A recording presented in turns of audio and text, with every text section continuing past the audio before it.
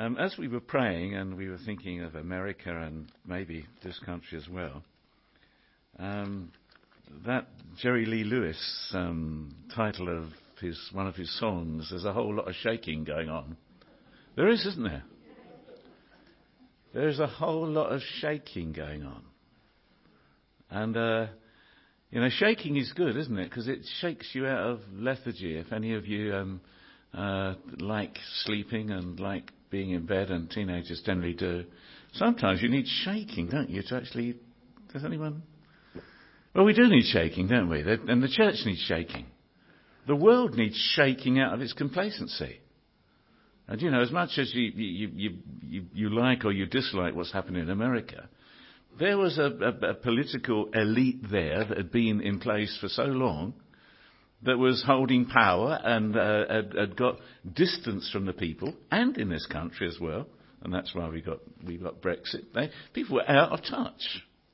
And so the only way in a democracy that you can do anything is protest. And a protest vote. And God allows this. He allows us to be shaken. And that New Testament verse, wake up, O sleeper, or you sleeper. It's really, that should be the preface of every preach, shouldn't it? Wake up, you sleeper. Yeah? Because we do. We tend to lethargy. Yeah? We tend to comfort. We tend to ease. We like the way things are, and as soon as there's the threat of change, we're all... Well, if you walk with Jesus, I think you're committed to change, aren't you? You're committed to him. Keep saying, come on, Ian. Come on, Ian, walk with me. Come on, Ian, out of that comfortable place. And the greatest way, this has nothing to do with what I want to talk about, the greatest way that he does that, this isn't a pre-word, I'll say this and I'll squash everything else up, so don't worry. That the greatest way that he shakes us up is with his word. His word comes and causes change. His word comes and causes disquiet within me. His word comes and wants me to reach up for something I've yet to attain. His word comes to let go of things that I shouldn't be carrying. Attitudes, thoughts, fears. His word comes to stir us up. His word comes to lift us up, to see him high and exalted, to see him out of the commonplace of life. He comes and transforms, that we can be different. We were having a conversation in the car, and we were talking about our children, and that really we shouldn't be Jesus to them. They need their own Jesus. They need to go to Jesus rather than us. And I thought, yeah, it's true. But we need to be like Jesus to them. Yeah. And that's why we change. And if there's a title to what I want to say, it's all the song titles here. Dream the impossible dream. Yeah. Because if you don't dream the impossible dream, you're never going to want to reach it. Amen? The impossible dream that's above and beyond you, but consistent with God's word. If you accept anything less, then that's what you will receive. And I want to aspire, even now when I want to aspire to great things that are beyond me. And I hope you do too. And, God's word is not, we always talk about how to do church. How should church operate? How does church... It's not that, is it? It's about how to follow Christ. That's what it's about. church is a consequence of following Christ. Hey, did Jesus first say to you, come follow me? Or did he say, come and do church? He said, come follow me, didn't he? So are we in for following Jesus this morning? Amen? Yeah? I'd love to be like Paul, says, come follow me as I follow Christ. Before I do that, I just wanted to do one little plug. Please pray for us tomorrow. We go to prison every Monday afternoon, and Carl and I take a course there, and it is really, really tough. I think we both come out sort of wrung out, washed out, and every other out you can be when we finish. It's 3 hours with a group of men, and talking about really deep and profound stuff, and just to hear their stories and their background is, I don't know, it can sometimes really be heavy upon us, and so please pray for us. But the other thing is that I'm going with a friend to the Democratic Republic of Congo to take some missions over there. Some way it scares me because we have been to Kinshasa many times, but now we're going to Kinshasa for a week, and then before that there's a week in a place called Kindu, which I've never been to before. That's 1,100 miles into the interior, almost in East Congo, near Burundi. And there the pastor I work with has some churches, and they've got open air crusades there, and some church work, and then I come back to take a pastor's conference and some more open air crusades. And I know who I am, but I'm not a Billy Graham and Reinhard Bonnke. But I'm asked to be a bit like that, to stand up and you see maybe 4,000 people in the open air that have come and want something from God. They don't want something from a white man. They need something from God. And you feel your own inadequacy. You feel your own frailty. And you see this sea of faces. And there's only one way, and that's to call on God, me, that He might give me something to give to them. So please pray for me. But part of that, some friends of ours have arranged a charity lunch on Tuesday, February the 14th at 12 o'clock. There's some, are they by the door? There's some of these little leaflets there.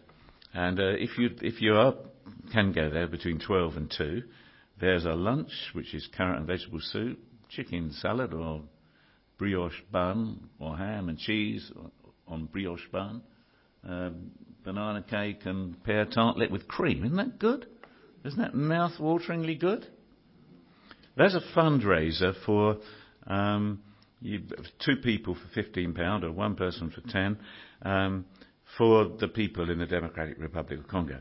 Because every time I go, there's always, you meet people in great need. Yeah. And it's lovely to offer them help. It's nothing to do with the costs of going or anything like that. You got a Bible? Could you turn to Matthew chapter 5? This series on the Sermon on the Mount. It's all about the character of Christ and therefore the character of a Christian. And that's the Beatitudes, and then it goes on to say how that's worked out. What does that mean in everyday life? And in practical ways for me to live this life of Christ here on earth. And Jesus repeatedly after that expands it, what it means. And he lifts the bar above the law. He says, it is written, the Torah, that the Jewish people would live by, the instruction, the commandments of God. But he say, it is written that you shouldn't commit adultery. But I say, even if you lust after a woman, you've committed adultery in your heart. It is written that you shouldn't commit murder. But I say, even if you hate someone, that you have committed murder. And so, the heart of the Sermon on the Mount, some have said, are these verses that we're about to read. Right, the middle of it, when he talks about love. About love and about being perfect. And after that, because it's such a whopping great ask, because we're going to see about loving your enemies, he says, well, let me tell you about prayer. Because what he's telling us to do is impossible. So if we look at Matthew chapter 5, verse 43, you have heard that it was said, love your neighbour and hate your enemy. But I tell you, love your enemies and pray for those who persecute you, that you may be sons of your Father in heaven. Remember that little phrase, that you may be sons of your Father in heaven. He causes his sun to rise on the evil and the good, and sends rain on the righteous and unrighteous. If you love those who love you, what reward will you get? Are not even the tax collectors doing that? And if you greet only your brothers, what are you doing more than others? Do not even the pagans do that? Be perfect, therefore, as your heavenly Father is perfect. Love your enemy. Who's your enemy? Well, you could try and define it in lots of ways. But I think your enemy is someone who tries to prevent you enjoying the freedom that God wants you to have, who encroaches upon the will of God, who maybe hates you. And it's important to separate what a person has done and the person themselves. You can dislike the character of someone, but you can love their soul. And you can seek redemption for that person. But that in no way condones sin. Carl and I, when we go in prison and we have these times of quite intimate conversations with them, and you get to know what they've done, and you can discern something about the person they've become. It's really, really important not to judge them as a person, but in no way condone sin. We operate with sometimes they're prisoners that are being kept separate, vulnerable prisoners, because of their crime that they've committed, which could be anything, but they're in danger of being in the general flow of prison life, so they're kept separate. And, it's important that somehow we don't just sit in judgment over them. They've been judged. Most of them have been found guilty. That's right. That's what the law of the land's there for. Now they're receiving their punishment. But God wants their redemption. And if all I can do is stay in judgment over them, and I can't love them, I can't reach them with Christ. And this started by saying, you have heard that it was said, love your neighbour and hate your enemy. Hey, someone's changed the word of God somewhere. I know it doesn't say it is written here, but it's almost saying the same, that people are saying it is okay to love your neighbour and hate your enemy, as though that is somewhere enshrined in the Word of God. It's not. The Word of God has been changed by people saying that. And if you repeat something long enough, people believe it. Love is a universal law. All the law and the prophets are summed up in this one commandment, that you love God. And its associate, that you love one another. You can try and narrow the word of God to suit you or me. So we've got a lot of exemptions, like it's a legal document, principle to love, but there's these exceptions. If it's a paedophile, you do not love. If it's someone that stole you from you, you do not love. If it's someone who maligns you, you do not love. It gives you a whole host of exceptions that are reasons for us not to fulfill the high calling of God. It's even perverse. Not only are you not to love them, but you can hate them.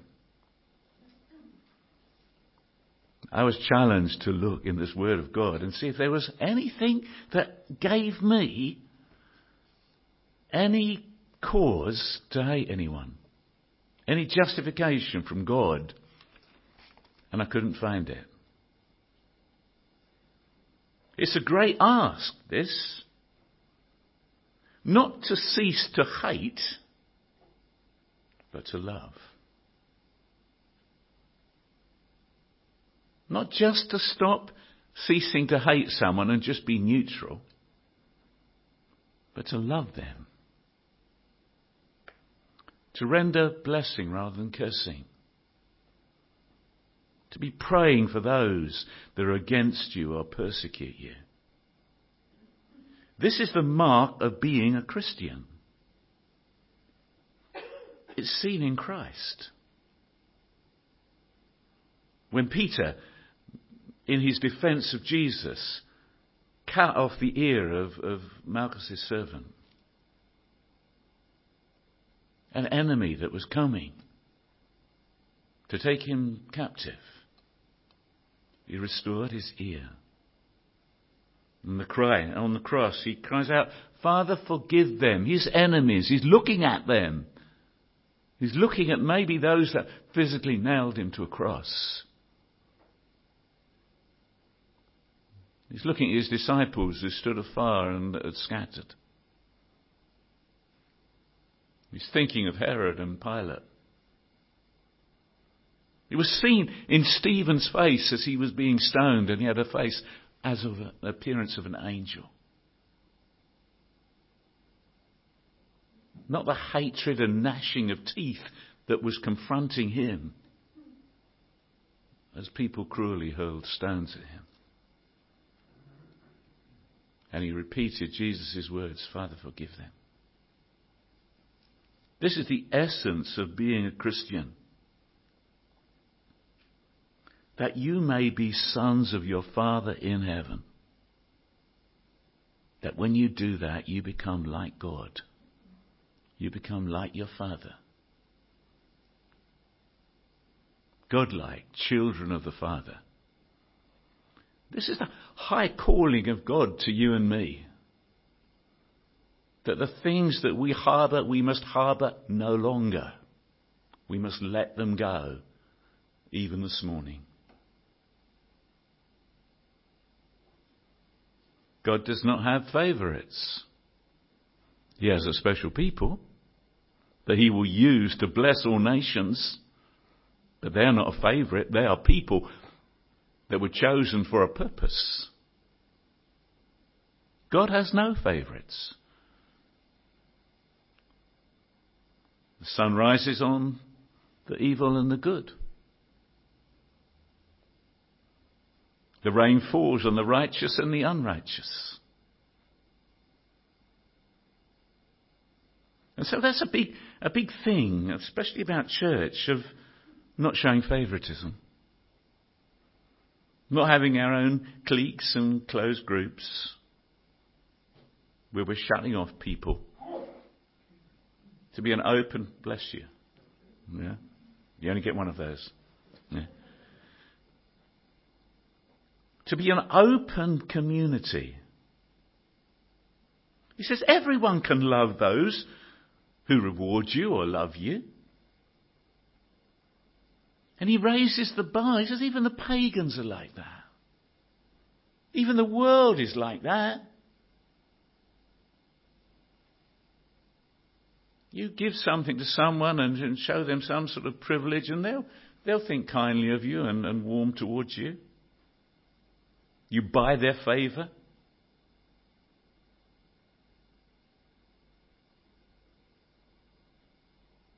In verse 47. And if you greet only your brothers, what are you doing more than others? Do not even pagans do that? Be perfect, therefore, as your heavenly Father is perfect. Just greet your brother.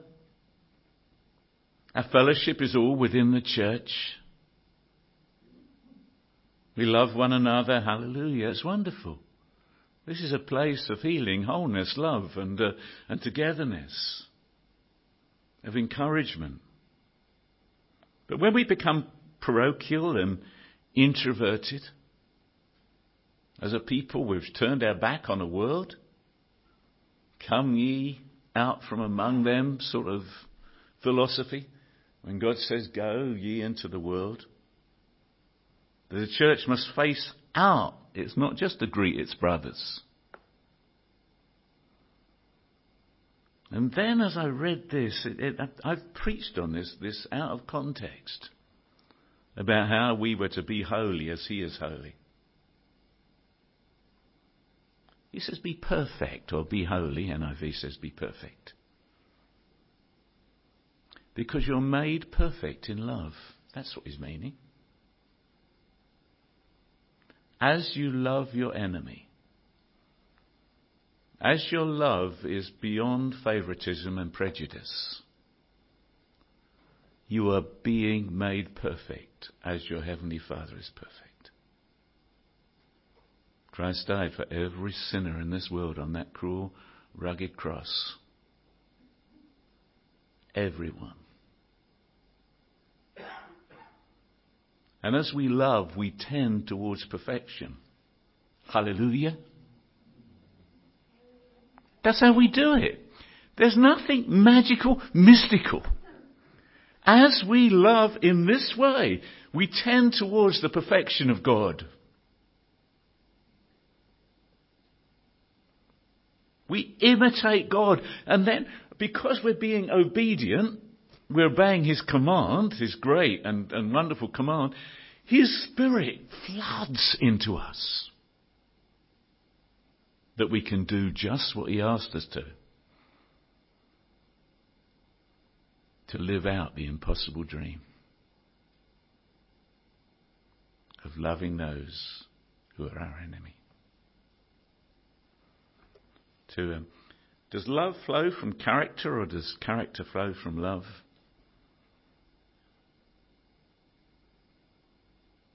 I think it's a chicken and an egg. They both depend upon one another.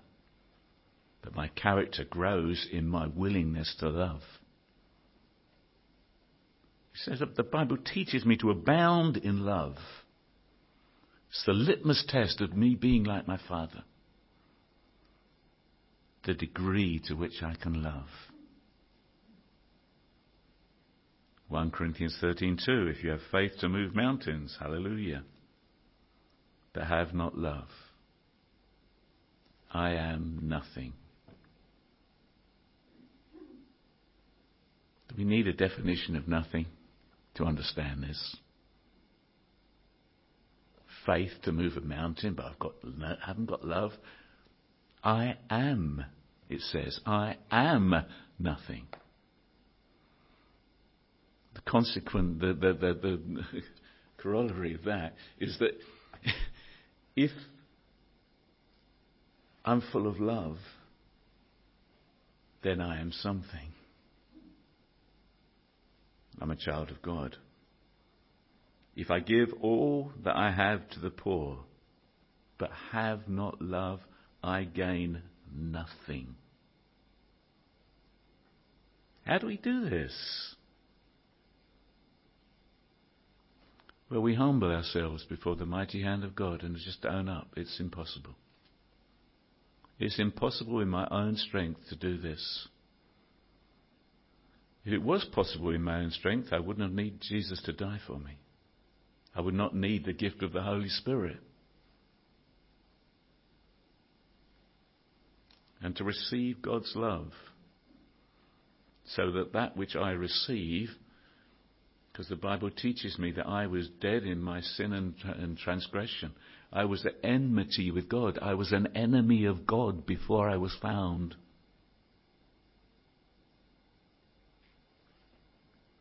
I receive that same love into my life and begin willfully to forgive people.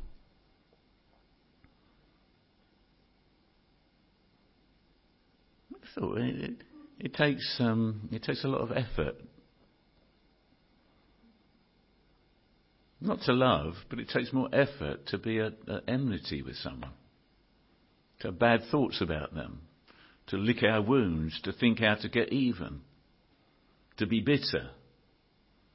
To everything, to something goes wrong to someone who's hurt you, you think, oh, they deserve that. Almost in a perverse way, saying, thank you, God. That they've got their comeuppance. You know what their comeuppance is? It's to be loved by you. And do not judge people. I go back to Carl and I with our experiences in prison. Yes, some of these things are awful. Some of what they've done are terrible. You cannot believe it. But you cannot believe their backstory either. How they've ended up where they are. And what happened in their life. We're working with a young man who's I think his father was stepfather was an alcoholic. He didn't know his mum because she died early, and he got into smoking cannabis early at school, and no one had ever told him anything of value about his life. No one had told him he was of value. No one had told him he was loved. No one. He's never been told that. No one has put their arm around him and said, I believe in you. No one seems to have, in his own head, and he went through 30 foster parents between the ages of 12 and 16. Because he misbehaved every time, because he felt he was rubbish, he acted like rubbish, and caused them in the end to kick him out, and therefore he said, yeah, it's right. No one likes me. I'm of no value. He wants someone to love him unconditionally, just as God does. You need someone to love you unconditionally, just as God does. 1 Peter 4:8 says, above all, love each other deeply, because love covers a multitude of sins. Hallelujah. God's love has covered a multitude of my sins in the blood of Jesus. It's that story that Carol often mentions, but in Genesis 9:23, after the flood, first Noah went into the winemaking business, got himself a vineyard, and he overindulged with the first fruits and got desperately drunk and went into a cave and lay there naked. And Shem and Japheth, after Ham had gone in there and said, he exposed his father's shame to his brothers. So his nakedness and his drunkenness. Shem and Japheth got a cloak and walked in backwards so they didn't see their father. And they covered him with their cloak. They covered his shame. And they didn't judge him. But as sons, they loved him.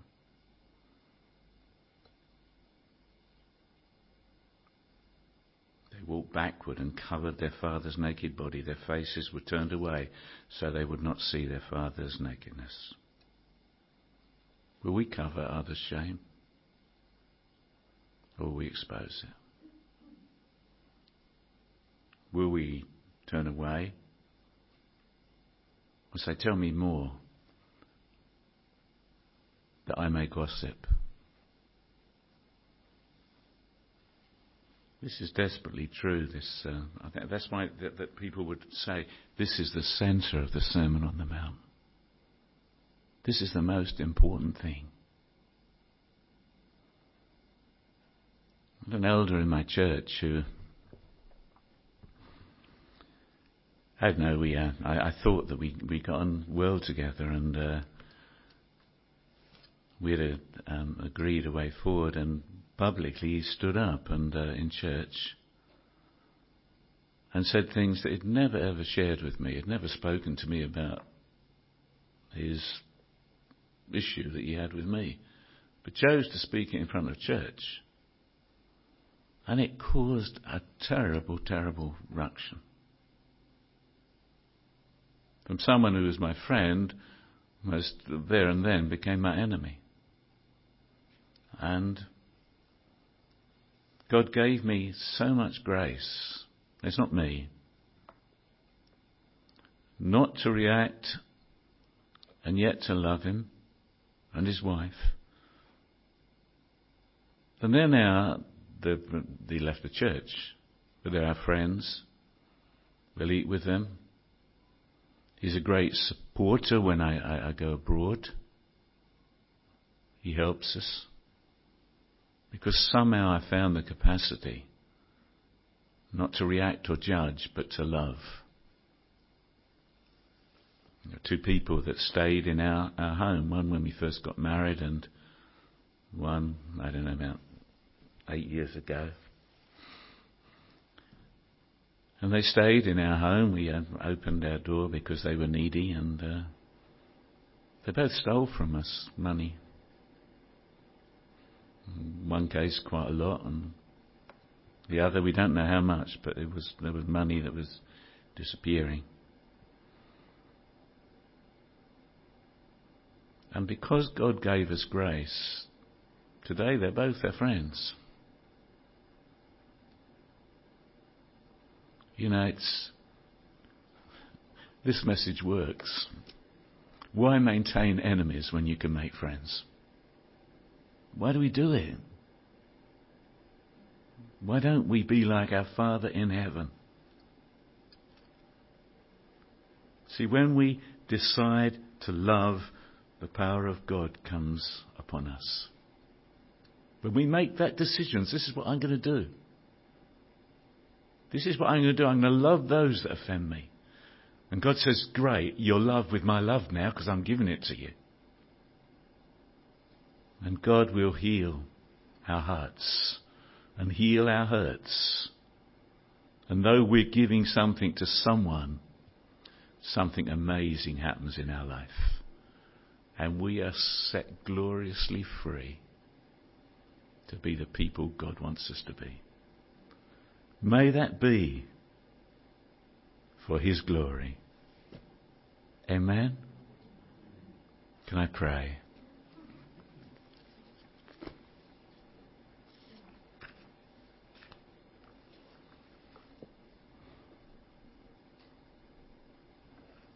Perhaps for a moment you just think in your own heart. Maybe the Holy Spirit would show you. If there's anyone in your life whom you don't, maybe you don't even hate them, but you've written them off. You've cancelled them. You no longer feel that you want to pray for them. You feel that somehow they've got to come and beg your forgiveness for what they've done to you before you can begin to love them. You don't condone what they've done. You don't say what was wrong was right. But you allow God's love to come and influence your life for the good. Father, help us fulfill this amazing command that we must love our enemies. And Lord, grant that in the days ahead you'll show us ways to express this. And Father, that our hearts may be liberated. We say, come Holy Spirit now and fill our lives that the love of God may abide within us, may live and find its course in our life for your glory. Amen. May God bless you all. Thank you so much.